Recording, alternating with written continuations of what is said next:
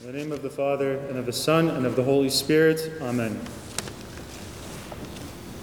The Gospel passage we heard today was from chapter 10 of John's Gospel, and it continues on from the ending of chapter 9.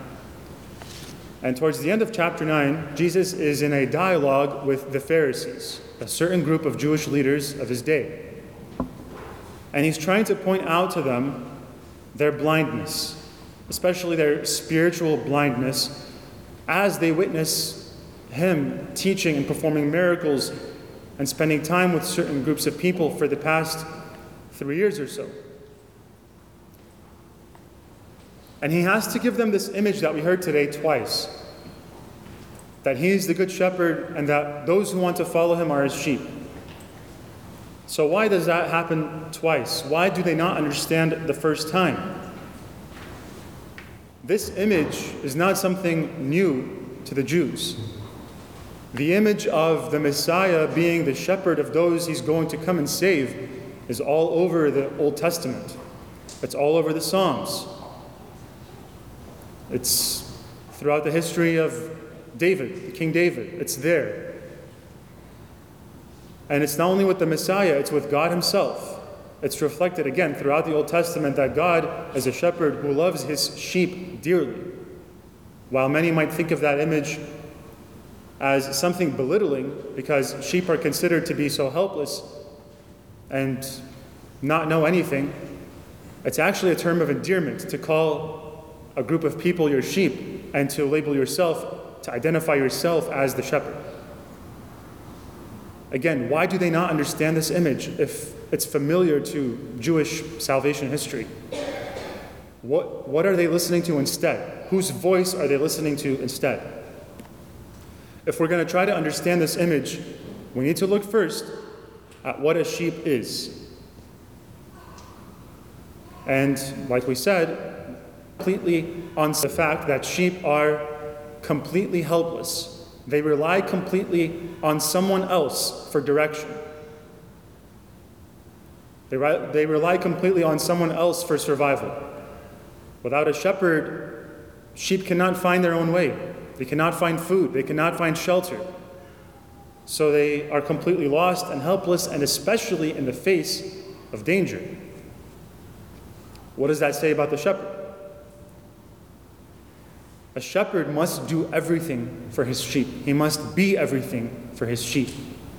He must watch over them at all times, protect them at all times, feed them and guide them. And he must teach them his voice. He must lead them down a path where they become familiar with his voice. In fact, he must become the path for them. He must travel every path first to make sure it's not dangerous, so that his sheep can safely make their way across and find shelter and food and survival. And when they get lost, he must also do what he can to bring them back, even if it involves risking his own life.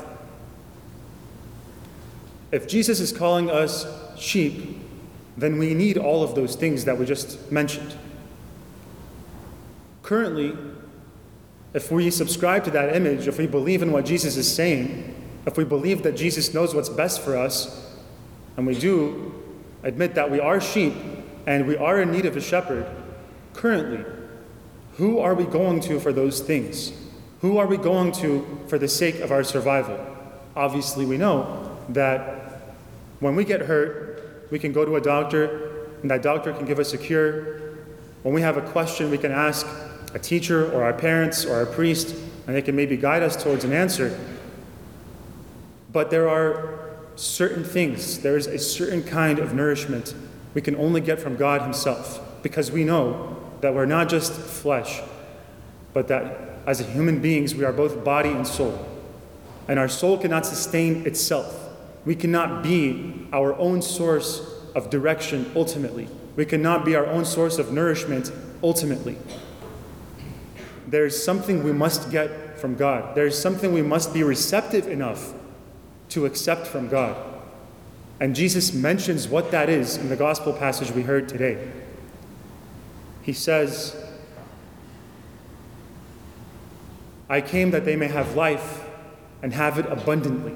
Not just physical, what Christ is offering us as our shepherd. Not just physical sustenance, not just physical nourishment, not just a good life in the way that we might think about it in today's world. Not just physical comfort or material well-being, but true life, and to have it abundantly. What does that mean? It means to know the truth of why we exist. It means to know what we are as human beings. It means to look for and find what actually satisfies the deepest longings of our hearts. Because as we know, there's so many things that we run after, and sometimes we get those things. But that's not the end for us. We're not left fully satisfied. There's always more we try to reach for. Because, like I said, we're creatures of the flesh. But with this Good Shepherd, we're offered abundant life. One of the things that shepherds would do in the fields when they were not at their homes, they would try to safeguard their sheep by finding some pasture in the middle of a field that was sort of enclosed with rocks, and to close off this enclosement, the shepherd would lay himself down to form a door so that he could be in the face of whatever threat would come to harm the flock. And at the end of the day, when the sheep were settling and the shepherd was settling with them, they would have to pass under his staff so that he could check if they were hurt by anything they experienced from roaming around throughout the day. Jesus offers us the chance to not be slaves to sin anymore.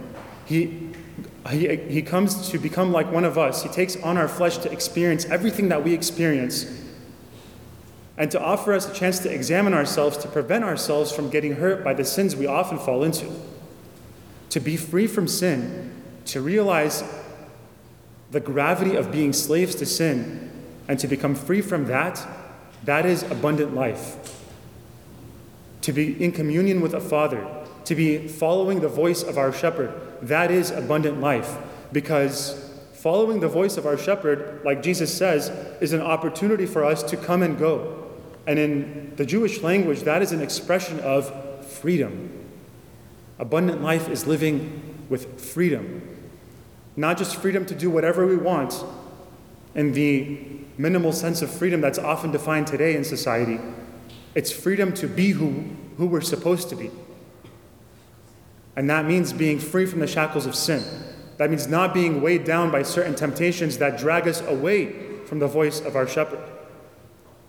There are so many voices in today's society, so many alternatives that seek to identify themselves as shepherds, as sources of guidance, as sources of truth. It's up to us to have well-formed consciences, to discern the quality of these voices, to discern what kind of paths they're leading us down, to discern whether they are actually leading us to identify what true freedom is. In the end, so many of these voices, as Jesus calls us to understand today, are hired hands. They're not there for the long run. They're not there for the entire race of our spiritual life to gain the imperishable crown that St. Paul talks about. They are hired hands, which means that in the face of danger, the real danger being sin, the real threat to our souls being sin, there are so many ideas and so many people and so many figures out there that cannot sustain us, that cannot give us happiness, that cannot shield us from falling into sin and hurting our souls. They cannot find us when we are lost. They cannot give us salvation, and we also cannot give ourselves salvation from sin. Falling into sin and falling into it habitually is putting on ourselves a debt that we can never repay, because it is a debt against God. If we don't understand, like the Pharisees, if we don't get this image, if we don't appreciate its beauty, and if we don't subscribe to it, if we don't live according to it, then we need to ask ourselves, whose voice are we listening to? You and I are free to follow whoever we want, But what voice are we going to follow? And what is that voice leading us to? Is it leading us to a pasture where we can eat of a food, where we can go to a banquet and partake in something that's going to last forever, as we have the opportunity to do in the Eucharist at every Mass? Or is it going to be something that's going to satisfy us and make us feel good temporarily?